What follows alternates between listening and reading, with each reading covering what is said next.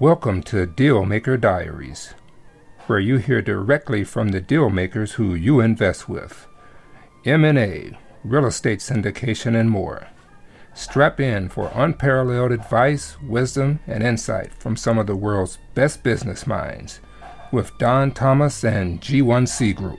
Hey guys, welcome back to Season 2 of Dealmaker Diaries.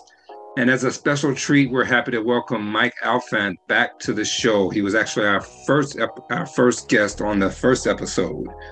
So just to give you some background again, Mike is the chairman and CEO at Fusion Systems and chairman and CEO at Bifinity AG.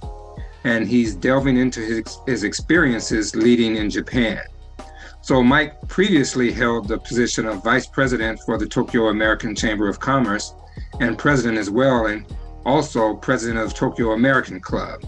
In addition to this, he's also on the board of Newport, Persona Tequila, and Helios KK, and has also advised at Stanford University and lectured at Keio Business School, Kyoto University, and Temple University. Mike's wide range of experiences clearly shows that he is a true leader in the fintech industry of Japan. Mike originally grew up in Brooklyn, New York, and worked on Wall Street for roughly 10 years in the technical side of investment banking with his computer science background. He became fascinated with Japan after a business trip, prompting him to move to Tokyo to start his first company, Fusion Systems. Mike leads excellent advice for those who wish to successfully lead in Japan. He also advises newcomers to limit the scope of your vision and goals and focus on achieving one or two business goals. Secondly, he advises people to have thick skin and accept that Japan is a unique culture that will not easily change. Lastly, Mr. Alfant advises people to explore the beautiful places in Japan, as the real Japan is not Tokyo. The real Japan is outside. All right, so let's give Mike Alfant a warm welcome back to the show. Let's go.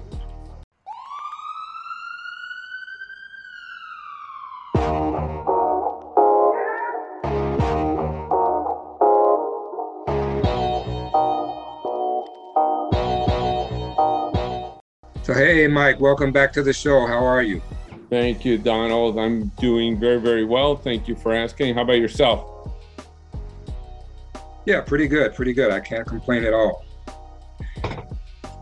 So yeah, if many of the guests don't remember, you were actually my first guest on our inaugural podcast. So it's been 24 episodes, so it's great to have you back for the 25th. Thank you. It's an honor, and I do appreciate it. Hopefully we'll have an interesting and productive chat. And lay it on me. Hit me with whatever questions you like. All right, great. So yeah, today I wanted to dig in a little more about how someone might want to scale and grow a small business. Okay. So let's say you've just launched a small business or just completed an acquisition of one, and you're looking to scale, but have very little capital. So in your opinion, what is one of the most efficient ways to scale without a lot of capital? Right. Interesting question. Well, I mean, essentially, Donald, when you're trying to scale an existing business, you are trading off short-term cash flow against long-term growth. And that cash flow can come from a number of sources. You can take some of your existing margin, your net contribution margin from business activities, and reinvest that into growth. You can find some alternative means of financing the growth, maybe through debt. Bank debt is a typical thing. But those are sort of vanilla approaches. I think there are some interesting things we can do as venture entrepreneurs, as risk takers, as small business people. And one of the things I like to do is bring my employees into the equation and see if they're willing to take on a bit of risk in return for a bit of upside. So for instance, you might think about going to your existing employees and saying something like, listen, guys, I want to grow the business and I need capital. I don't have access to it. How about if you guys take a 20% pay cut for 6 months, and in return, I give you guys 10% of the business, and I'll give you transparency into how that 20% gets spent in the interest of growing the business for all our benefits. So something like that is an interesting approach to it. But essentially, what you're doing, Don, is you're saying, I need more capital than I have, and I have multiple mechanisms to get my hands on that capital. What I need to do is balance risk, return, transparency, and my own time, because your own time is the most valuable asset the company has. And so if you're running around trying to raise a few hundred or a few thousand or a few $100,000 to grow, but at the same time, you're not doing business development, you're not recruiting, you're not strategizing, you're not fully engaged in building the business, then essentially you're treading water. So I think there's a lot of dimensions to this particular problem. Some businesses don't lend themselves to fundraising from external sources, meaning venture capital or banks, for a variety of reasons. And so another mechanism I've used in the past is my clients. And so I'll sometimes go to existing clients and explain what I'm trying to do, why I'm trying to do it, and ask them if they would be willing to prepay some of their anticipated spend with us. So again, maybe say, hey, look, guys, in the next year, if you keep up the current pace, you're going to do $10,000 in business with us. How about if we cut that and give you that $10,000 in business for $8,000, but you give me the $8,000 today? Because the time value of that money is greater to me than it is to you. So our interests are aligned. If I get bigger, quicker, I can do more for you. I can deliver more value. And this is a way for you to cut your spend on something you already intend to buy. And so any sort of thought process like that, Don, is a way for bootstrap entrepreneurs, bootstrap venture people to think about scaling their business, getting their hands on the capital that will allow them to expedite scaling. Now, of course, at the end of the day, you could just be patient and take your time in scaling and let the business grow on its own equilibrium and not take on any of that additional risk. Because essentially, by pulling that revenue forward, you're taking future risk. You're still delivering $10,000 worth of services or product, but you're only getting paid $8,000 for it. However, you're getting paid $8,000 today. So essentially, you're taking $2,000 in risk to expedite that cash that will allow you to grow. What do you think of that? Yeah, that's actually very interesting. I mean, especially the second one. I like that one. I mean, the first one is good as well, but I really like that second one because I think, I mean, so going back to that first one, what do you think are the drawbacks to giving employees equity in the company using that? Are there any drawbacks that would discourage you from doing that? Sure. I mean, first of all, there's no such thing as a free lunch. So no matter what you do, there are some consequences that you need to be mindful of. I think in this case, you've got to be really sure that these are employees that you trust, that you can grow with, that have an affinity for yourself and your firm, because you're essentially saying they're your new business partners. And that's a big decision for both parties to make. As well, I think there's risk in terms of misunderstanding. And so clarifying exactly what it means to own some shares in a company is important. Not everyone understands what that really means. In some jurisdictions, for instance, we're right now in Tokyo, the two of us, there are certain minority shareholder rights which increase as the shareholding increases above certain thresholds. So the typical thing people will point at are thresholds like 5%, 20%, 33% in the Japanese commercial code, which imply things like information rights or veto rights on certain corporate actions as those numbers scale up. So yeah, there are definitely considerations there, Don. No such thing as a free lunch. We need to be mindful of those considerations and price that into our risk calculation, both mentally and I think emotionally. Because for some of us, owning 100% of a business is important. And as soon as we become non 100% owners, even if it's 95% or 99%, we have some other considerations in terms of transparency and access to information that not everyone is comfortable with. So yeah, absolutely, there are some drawbacks for some of these schemes and mechanisms.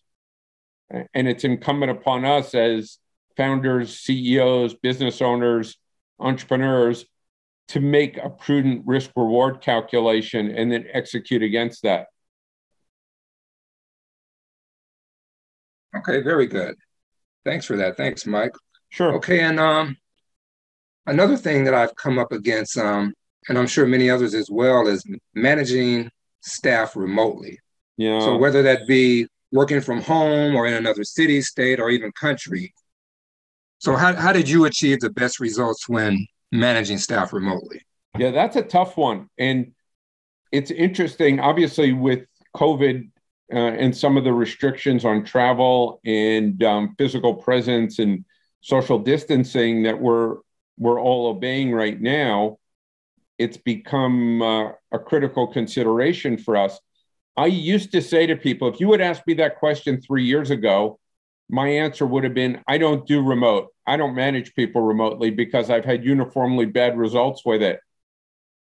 But I think the silver lining, if you could call it that, to some of these COVID restrictions is that I and other people have been forced to become better at remote interaction with employees, business partners, vendors, clients, et cetera. And so one of the things I've learned really is that remote micromanagement is not the way to go. I think there's a predisposition when you're not seeing someone in the office every day to get a little bit anxious about understanding how that person is spending the time that is purportedly being paid for by yourself and by the company. But I've found that not to be a productive approach. What I found to be much more productive is essentially focusing on the work product, focusing on deliverables, and really aligning expectations around both the quality of the deliverables and the time frame at which those deliverables are expected, with interim checkpoints along the way so that we can refine the work product and the deliverables before we get to a point of no return. And so essentially, maybe counterintuitively, what I found is being a bit less hands-on as a manager has served me well in terms of remote management, and investing more time upfront in aligning expectations around deliverables, timeframes for deliverables, and especially for quality of work product is how I've seen my ability to manage remotely increase over the last 18 to 24 months. At the end of the day, I think, we're seeing a lot of new tools come online. We're seeing people become more comfortable with this paradigm. And I think it is something that will be with us for forever. It may take various forms, but I think we all need to increase our ability to manage remotely, work remotely, and have an open mind about the mechanisms under which we execute. And I really think it's not a one-size-fits-all situation. So in my personal case, for example, what I found is software developers are pretty good at working remotely and collaborating remotely. And so I think this paradigm suits that particular discipline very well. At the same time, it's very challenging to onboard new team members and integrate new people into the business, generally speaking, because many of the social mechanisms we've used in the past to do so are less available to us or more costly to us. And so all of those lunches and after work drinking sessions and chit chats around the water cooler, and walking to the subway together and exchanging views, those have become much more difficult and expensive to execute. And those were, at least in my case, one of the ways I really understood what was happening in the firm and got a pulse check from the employees and the partners in the firm of what was really going on, what were they thinking about, what were their concerns. And so I think replacing that social interaction is the more challenging aspect for me. The nuts and bolts, the blocking and tackling, there's a lot of different project management frameworks we can utilize or retrofit into the remote work paradigm and make them suitable.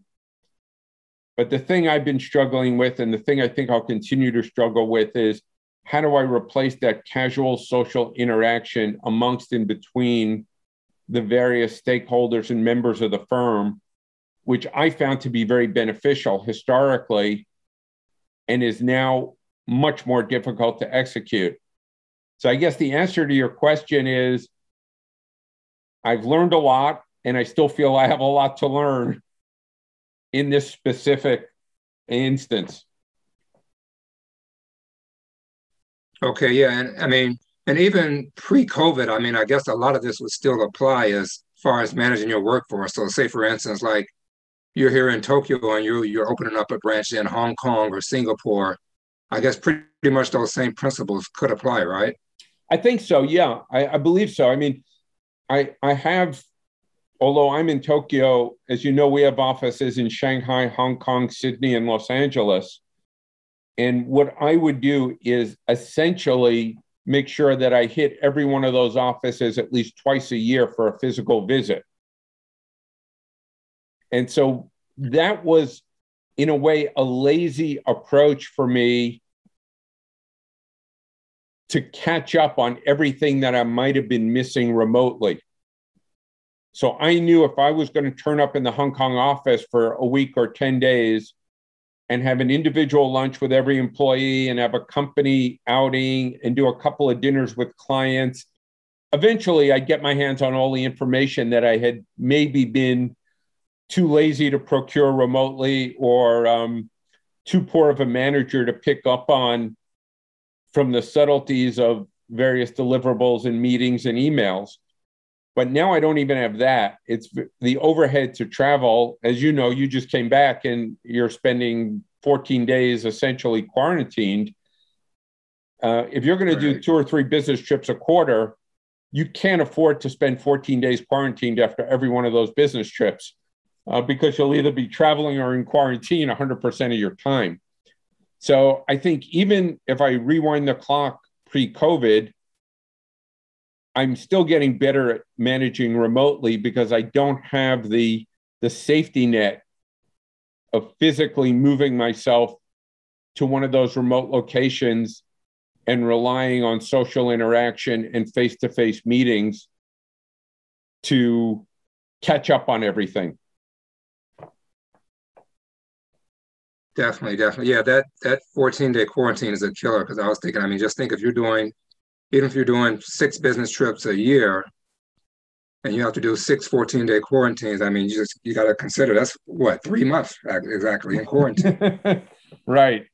You spend half your life in quarantine. It's not very productive. Yeah, so hopefully That'll lighten up soon because, yeah, I don't see any way you're going to make that work. You're doing a lot of travel. Yeah. Yep. Agree. All right, so let's switch gears a little bit and talk about focus. So Sure. when you have things coming at you from all directions, so you're hiring staff, you have budget, expenses, marketing, advertising, taxes, bookkeeping, people coming at you with services that your business apparently needs, and so on. How do you stay focused and keep your eye on what's most important? Right. That's a great question. I'm a big believer in compartmentalization. And so I think in my case, what I tend to focus on is what I call an achievement orientation. By that, I mean, I don't like to have multiple outstanding tasks that are partially done. Once I start something, I tend to like to complete it. And so I'd rather have one completed task and 5 pending tasks than have 6 things I'm working on, but are only 50% done for each task. So that's number one. Number 2 is I think it's important not to micromanage. So you've got resources, you've got people, and you've got to trust them to make some business decisions for you.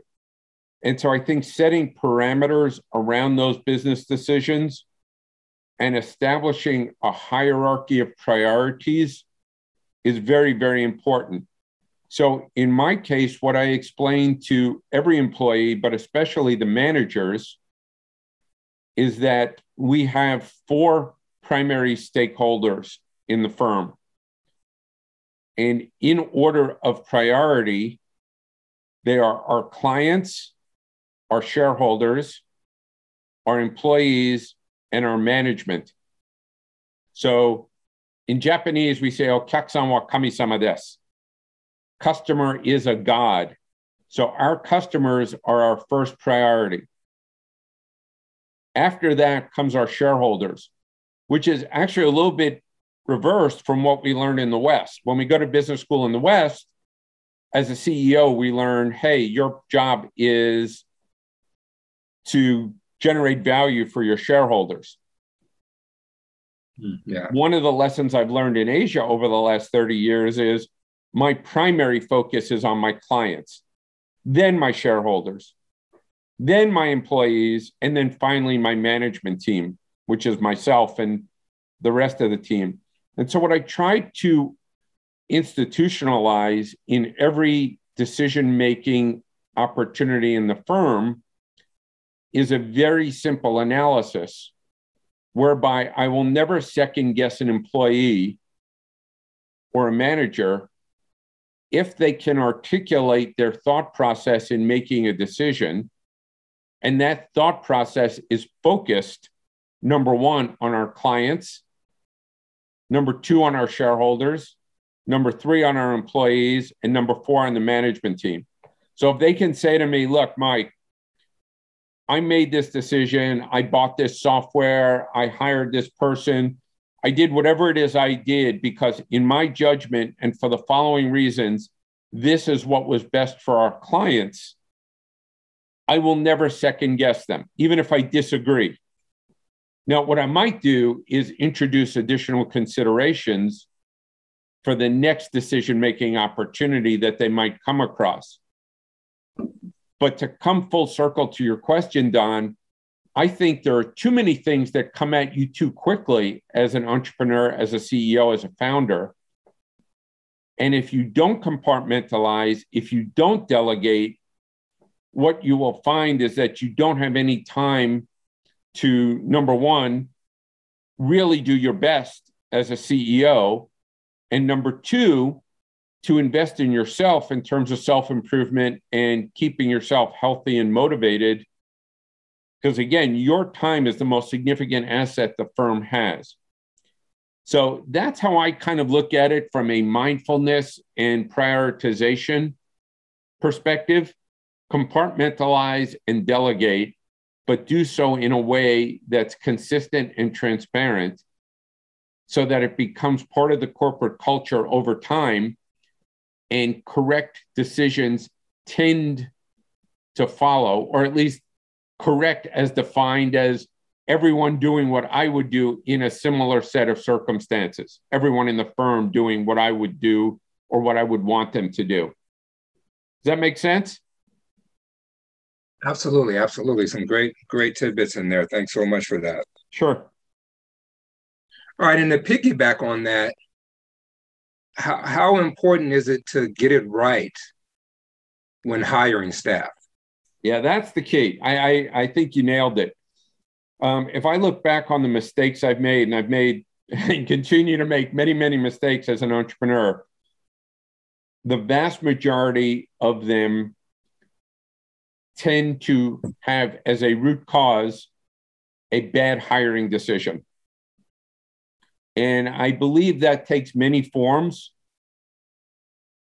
But to me, the most common mistake I've made is hiring for expertise versus hiring for character. So at the end of the day, by the time someone's coming to my door looking for a job, I cannot teach them to be a good person. I cannot teach them to have good character and good values. That's something they either have or they don't have from their upbringing, from their family, their parents, their education, their peer group, etc. I can teach them a lot of skills, and I can augment those skills with existing employees, but I can't teach them honor, integrity, loyalty, discipline, the core values that I try to live by.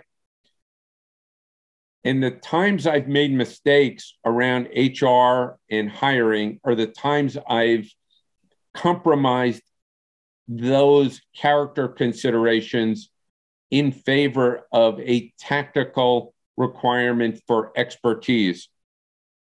And I've almost always regretted those decisions. So over time, what I've learned is we're really trying to find good people.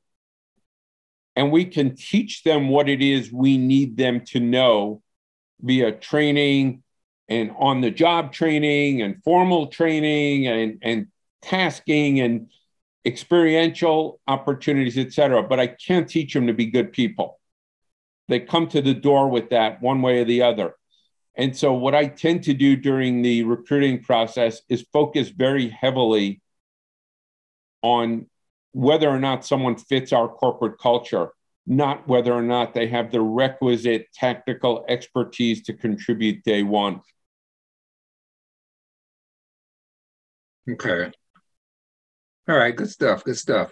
And you touched on this before, Mike, but I want to try to get a little deeper. So what strategies or advice would you recommend to keep from being dragged into working in your business rather than on your business? Yeah, we've talked about this before, and it is one of the common failings of entrepreneurs is we all tend to be problem solvers. And so we're perversely attracted to problems within our own business.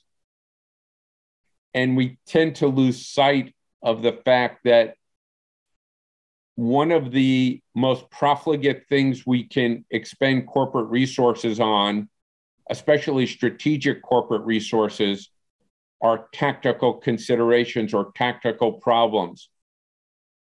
And what I found over the years is that, number one, you've gone to great trouble to hire good people, work with them, train them, expose them to your way of thinking and your client's way of thinking. And sometimes you just got to trust them to solve problems, to work in the business. And again, this goes back to delegation. But I think it's important also not to see yourself as a problem solver. Your job is strategy. It's driving business, developing business, recruiting good people, being visible in your community, growing your own capability, challenging yourself. Your job is not fixing problems or addressing tactical issues. That's not the job of the CEO. And so sometimes I think the analogy is if you're the captain of the ship and you want it to be a big, fast, sleek, beautiful ship that's cruising the ocean, when somebody calls from way, way, way down in the engine room and says, "Hey, Captain, I see a little water leaking in from somewhere down here," the worst thing you could do is walk away from the tiller and spend all that time going down and looking for that leak and trying to plug it, because you're no longer steering the ship and you're no longer on the bridge. You're down searching around through pipes and back alleys of the ship looking for that little leak. And I think the right thing to do is tell that person, "Yep, I hope you find that leak. Good luck with that. And let me know if it gets any worse." And then get off that intercom system and go back to steering the ship. So I think it's a challenge in terms of mindfulness. I think it's a challenge in terms of personal growth, where you understand your core value to the firm is not problem solving. It's setting strategic direction and doing all those other things that we talked about earlier. Going and talking to clients, finding new opportunities, keeping yourself abreast of industry developments, regulatory developments, technology developments, all the good stuff that's really going to drive enterprise value and strategic value, and not crawling around in the bowels of the ship looking for a leaky faucet or a leaky pipe.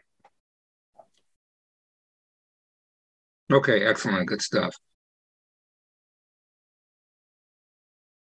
And a couple of more questions, Mike. So I wanted to talk also about mindset. So every day, of course, isn't going to be great, regardless of how positive you are and how great your mindset is, right? So how do you stay motivated with all the noise out there in the world? I think it's important to understand that, number one, the only thing you ultimately have control over is yourself and your own actions and your own words.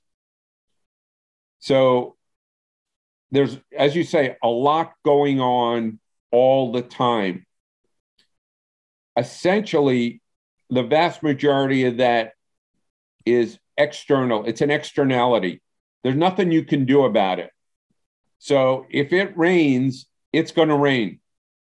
And all of the frustration and praying and wishing and hoping that it doesn't rain or stops raining doesn't make a difference at the end of the day. So I'd say number one is understand what you have control over is yourself and your actions and your words, period, full stop. That's really important. I think another thing to understand is that as frustrating as things may be, everyone else out there has good intentions. I'm a strong believer that people are doing what they sincerely believe to be the right thing to do. Even if it's not consistent with what you want them to do, or it's orthogonal to what you've asked them to do, or it's completely daft in your estimation, I think it's important to understand and to sincerely believe that they're doing it because they think it's the best thing to do. They have good intentions. And so becoming frustrated or upset or angry does not benefit anyone. It doesn't really help.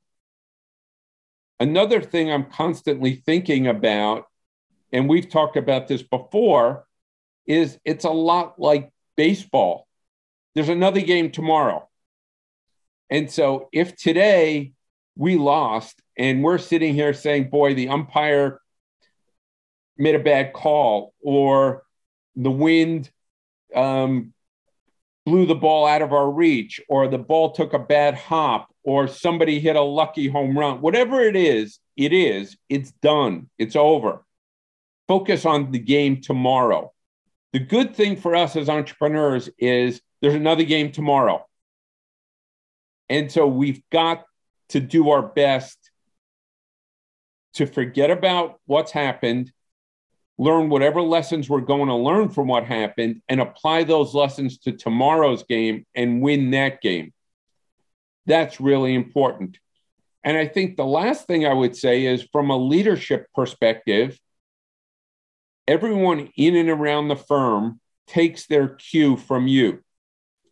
So if they see that you're getting frustrated, if you're getting upset, if you're getting impatient, then they will do likewise. If, on the other hand, they see that you're maintaining a positive outlook, that you're confident, that you're forthright, that you're looking forward to tomorrow's game, then they will again take their cue from you and do that. So I think it's incumbent upon us, on each of us, to essentially embody the ideals of heroic leadership. And part of that is never giving up. No matter how grim things look, no matter how confused the battlefield is, no matter how much smoke is blowing over the field and we can't see 2 feet in front of us, we are the leaders, we're the generals. Everyone's looking to us, and they will emulate us and follow us. And so in some way, I would say being a good entrepreneurial leader, you need to understand that sometimes you're operating based on irrational confidence, not on logical analysis. You just have to understand that it's do or die. If you turn around and run off the battlefield, the battle is over. Even if you can't see what's going on and you don't know where everyone is, you've got to move forward. In the face of what may seem insurmountable odds, against very strong opposition, you still need to take that mindset of, I am the leader and I am a heroic leader. I will lead. I will be the first one charging against these monsters and unknown forces, and we will vanquish them. And the trick I play in my mind to trick myself is I play music in my own head. I try to think of songs that inspire me, that appeal to me, where either the lyrics or the chords or just the overall tenor of the music is energizing for me. And depending on the situation, I try to think of the ideal song and just put that on an infinite loop in my head while the battle is ongoing. And that's drowning out the noise and the negativity and the anxiety and the fear and everything else. I'm just motivated, focused, driven, and all I hear are these songs that I like and that I find inspirational. So it's kind of a weird trick. And I don't know if anyone else does that, but I do it and it works well for me. Yeah, that's a good one. And I guess that says something for you. See the athletes coming into the games with those headphones on. I mean, that's exactly what they're doing, except they're just not doing it in their head, right? Yep. I think I'm of a generation that predates headphones. And so I can play that same music in my head without headphones. It works fine. Okay, excellent. Good stuff.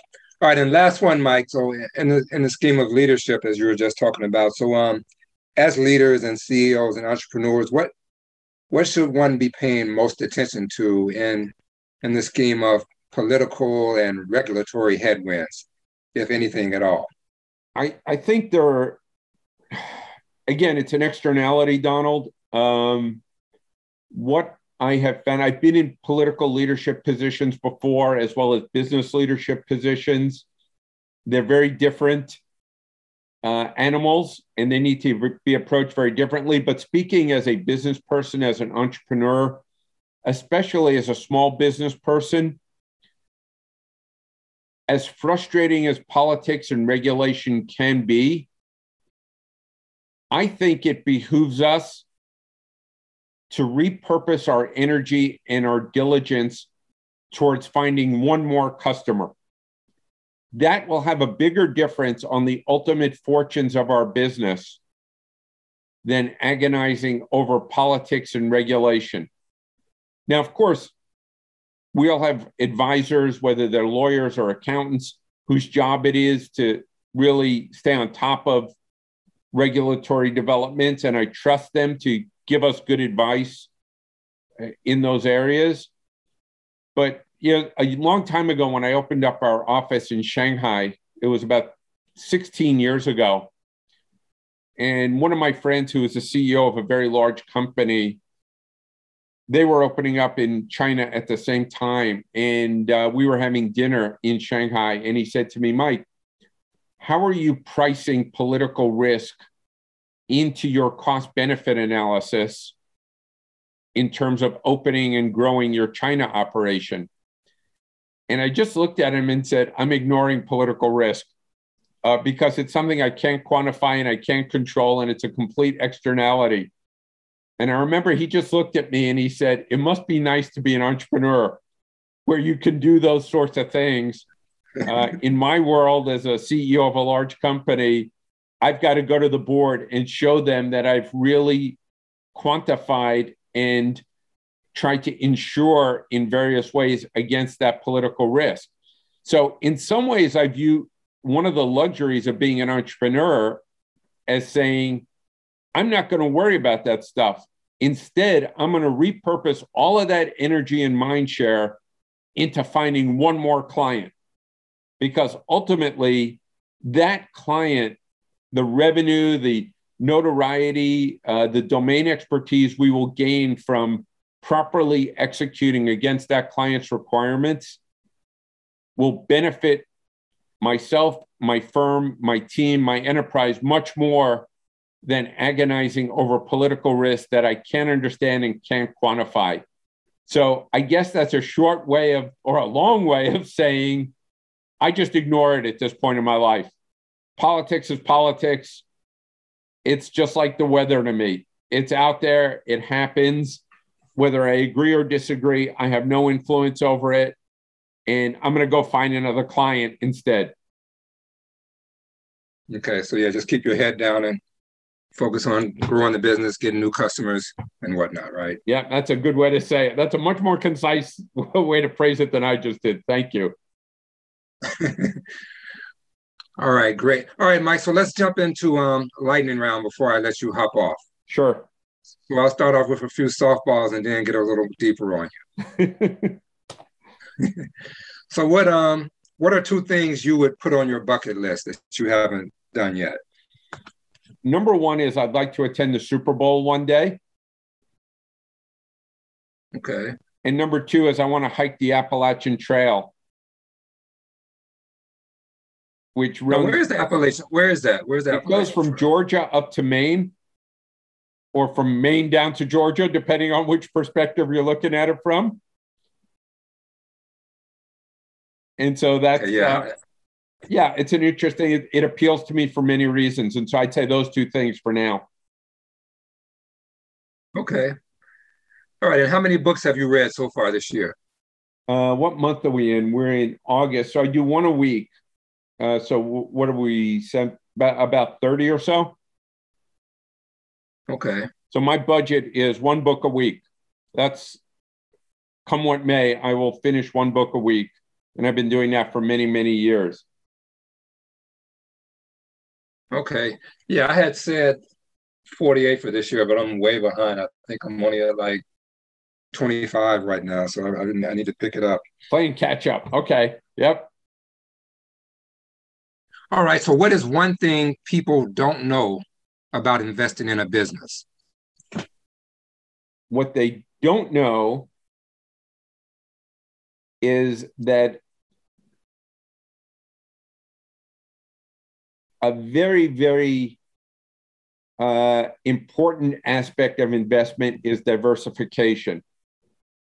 So my experience is people tend to put too many eggs in one basket, whether it's their own basket or their friends' baskets or third-party investment managers' baskets. But I think the single most important investment we can make in life is investing in ourselves. And so what I tend to do when I'm investing, and I assume the question's about investing capital or time in a business is Right, yes. make sure I'm not overweight in that specific investment or business opportunity. So get rid of the fear of missing out. I think people tend to think, wow, if this thing turns into Google, every dollar I invest is going to be worth $100 million. I better put all my money into it. But I think a better way to think about it is this is one of the dozens or hundreds of investments I'll make in my lifetime. And on balance, I believe that I'm making prudent business decisions and prudent investments, and some of them will bear fruit. So I think that that tends to be where people go wrong in investing, in my experience. Okay, great. And Mike, have you ever tried to do something and you knew that you were going to be really bad at it, but you did it anyway? Yes. And what was it? It was trying to play the cello. I tried to learn how to play the cello, and that didn't go well. And I didn't realize the cello was one of the hardest instruments to learn how to play. And I was able to make it make some sounds. But as the cello teacher told me, she had never heard those sounds produced before and hoped to never hear them again.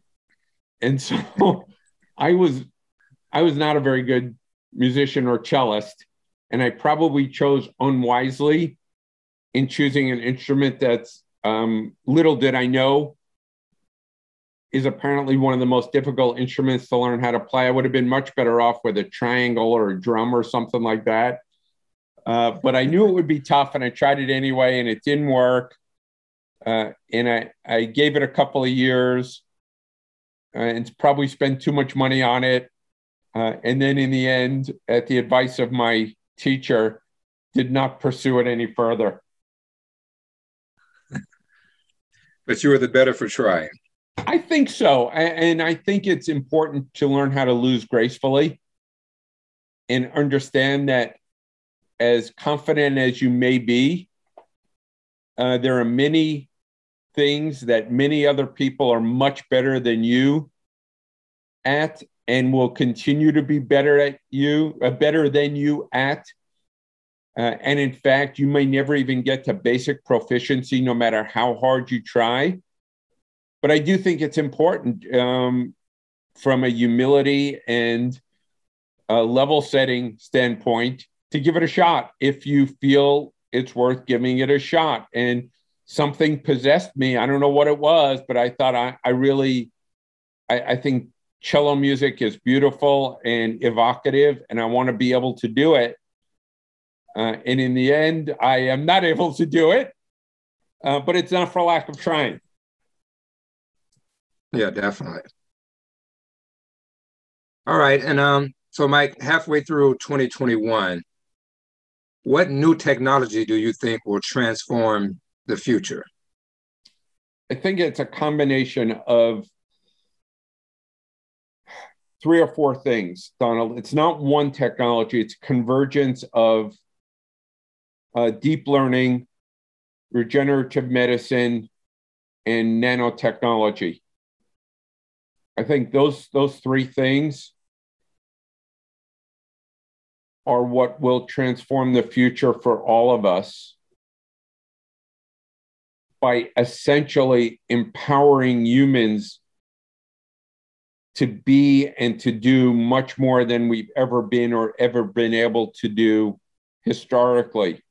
And I can't put an exact time frame on it, but I think within the next 1 to 2 decades, you and I will see things that we've never imagined. And our children will experience things that are wondrous because of that convergence of AI or deep learning, regenerative medicine, and nanotechnology. So that's what I'm really, really focused on. And if you ask me to throw a wild card into the mix, I would say quantum computing would be the wild card. in there, which could potentially accelerate the other three very, very dramatically. Okay, very cool. So I guess I should start looking at those types of companies to invest a little in. Yeah, if you find any good, not overweight. All right, we'll do. All right, and last one, Mike. I saved the deepest one for last. Okay. So what is the one truth that very few people agree with you on? That you must value the truth. So I think it was Churchill who said, the truth is so valuable and so important that it is accompanied by a bodyguard of lies. And I believe in the current age of information overload, I strongly believe that the truth in and of itself is so valuable that it transcends all of the misinformation and noise around us. And it's very difficult to ascertain the truth. But I keep referring to that Churchill quote of the most important thing in the world is the truth. And it's so important, and I'm paraphrasing, that it is usually accompanied by a bodyguard or a phalanx of lies. And so it's that search for truth, Donald. I just feel like it's self-evidently the mission of each of us as a learning creature. Humans are put on this planet to learn, to contribute, to be part of a community, and to ultimately be part of something greater than ourselves. And we only do that by acknowledging and pursuing the truth. So that's kind of my deep philosophical answer, or pop psychology answer, maybe pop philosophy answer to that question, is just follow wherever the truth leads you, whether that's popular or in fashion or not. And understand that the truth is so valuable that it's worth your investment in time and energy and money and resources to really get to the truth about everything. And I suppose the corollary to that is never lie to yourself. Be brutally honest with yourself, because that truth is really what enables personal growth for all of us. Wow, great answer. That's the best answer I've had to that question so far. I've been using that for a few weeks. So okay, awesome. All right. I'm glad to hear it. It's good. I love these lightning round questions. It's good stuff, Donald. Thank you. Thank you, and thanks so much for hopping on with me today, Mike. I really appreciate it. And really quickly, for the very few people who don't know who Mike is and how to get in touch with him, what's the best way to get in touch with you if somebody wanted to reach out? Is just email me. It's my email address is mike.alfant@gmail.com. And so it's just my first name dot my last name @gmail.com. And I'm happy to be in touch with anyone. Just give me a few days to respond, because I'm not an email junkie, but I do check my email every day or every other day. And I do try to respond very, very quickly to emails that come in. All right, awesome. All right, again, so yeah, thanks for hopping on, Mike. I know you're quite busy, so we really appreciate you taking the time out to share some of your thoughts and perspective with us. Always a pleasure, Donald. Thank you. All right, Mike, and I hope to see you soon when I'm off quarantine. Okay, as soon as you're out, buddy, let me know and we'll get together. All right, definitely. All right, take care, Mike. Enjoy the rest of your day. You got it. Hang in there. Later. All right, bye. There you have it, guys. Another episode of Dealmaker Diaries in the books. If you enjoy and or find value in what we're doing, please do leave us a nice review. It goes a long way in keeping the show moving in the right direction. For you investors, if you're looking for places to put your hard-earned capital to work, head on over to our website, g1cgrp.com, and sign up for our investor list to be informed of the different projects we're raising capital for that will provide you with the cash flow your investments so much deserves.